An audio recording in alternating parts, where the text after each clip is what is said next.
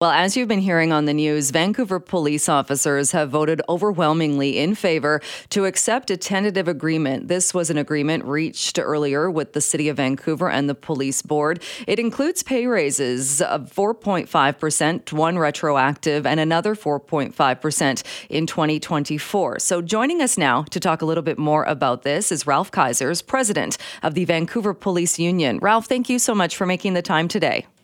Good morning, and thank you for having me today. Overwhelming support, I think around 97% voting in favor of this. This is a big pay hike, making Vancouver officers the highest paid in the country. How does that benefit Vancouver residents and taxpayers?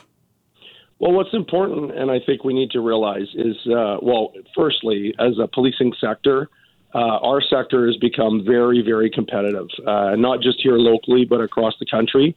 Members are trying to fill vacancies, or departments are trying to fill vacancies, and are recruiting heavy right across the country. As we saw a couple of months ago, the Calgary Police had an information session, and we're hiring and had their detectives from their recruiting section here in Vancouver trying to recruit potential applicants from the Lower Mainland to move to Calgary. And we've seen that from other organizations across the country too.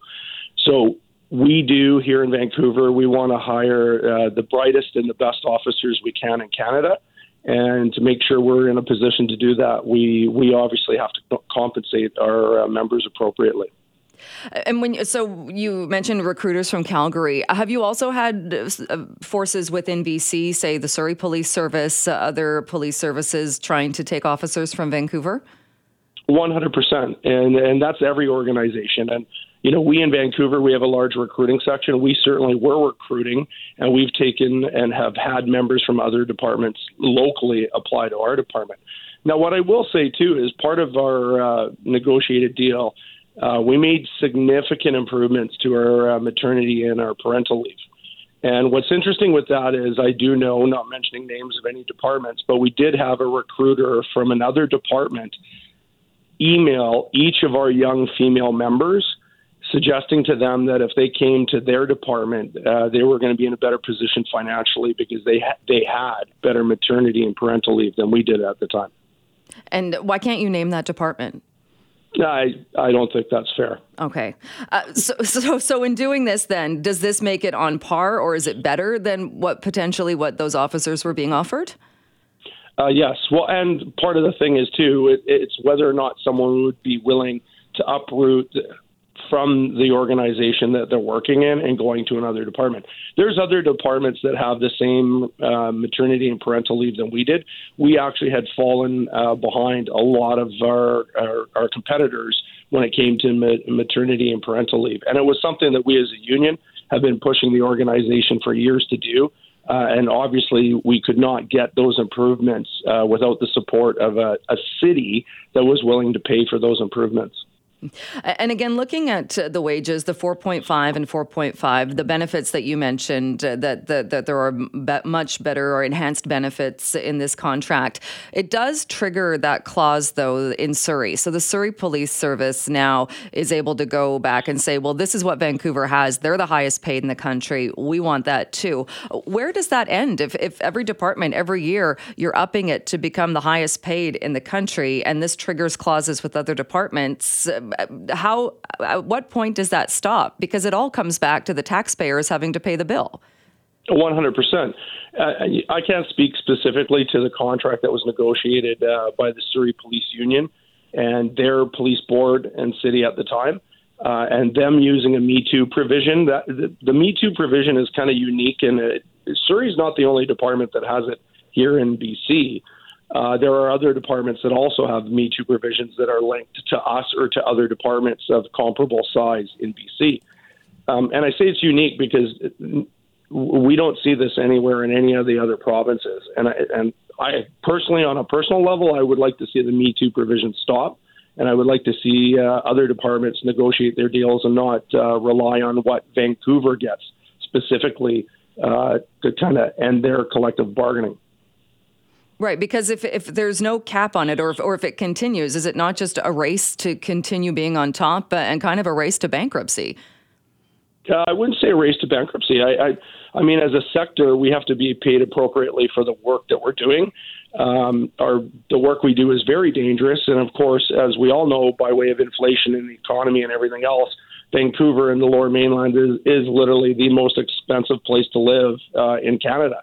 Our members need to be compensated appropriately, and the economy and inflation comes into play there too. What do you say to some of the concerns that, yes, we absolutely need officers. We want our officers to be well paid and to be doing this work. But we also know that this is a council, a mayor, who promised to hire not only officers, but mental health workers and nurses to work alongside to deal with that as well. Is enough being done, or does this contract even look at that and look at the need for kind of enhanced policing, that there are other issues that maybe police officers aren't the best people to be dealing with? I could talk about this topic for hours, so I'll keep it as short as I can. It is interesting, and especially when we start talking about those issues that maybe some people think the police aren't the best to deal with.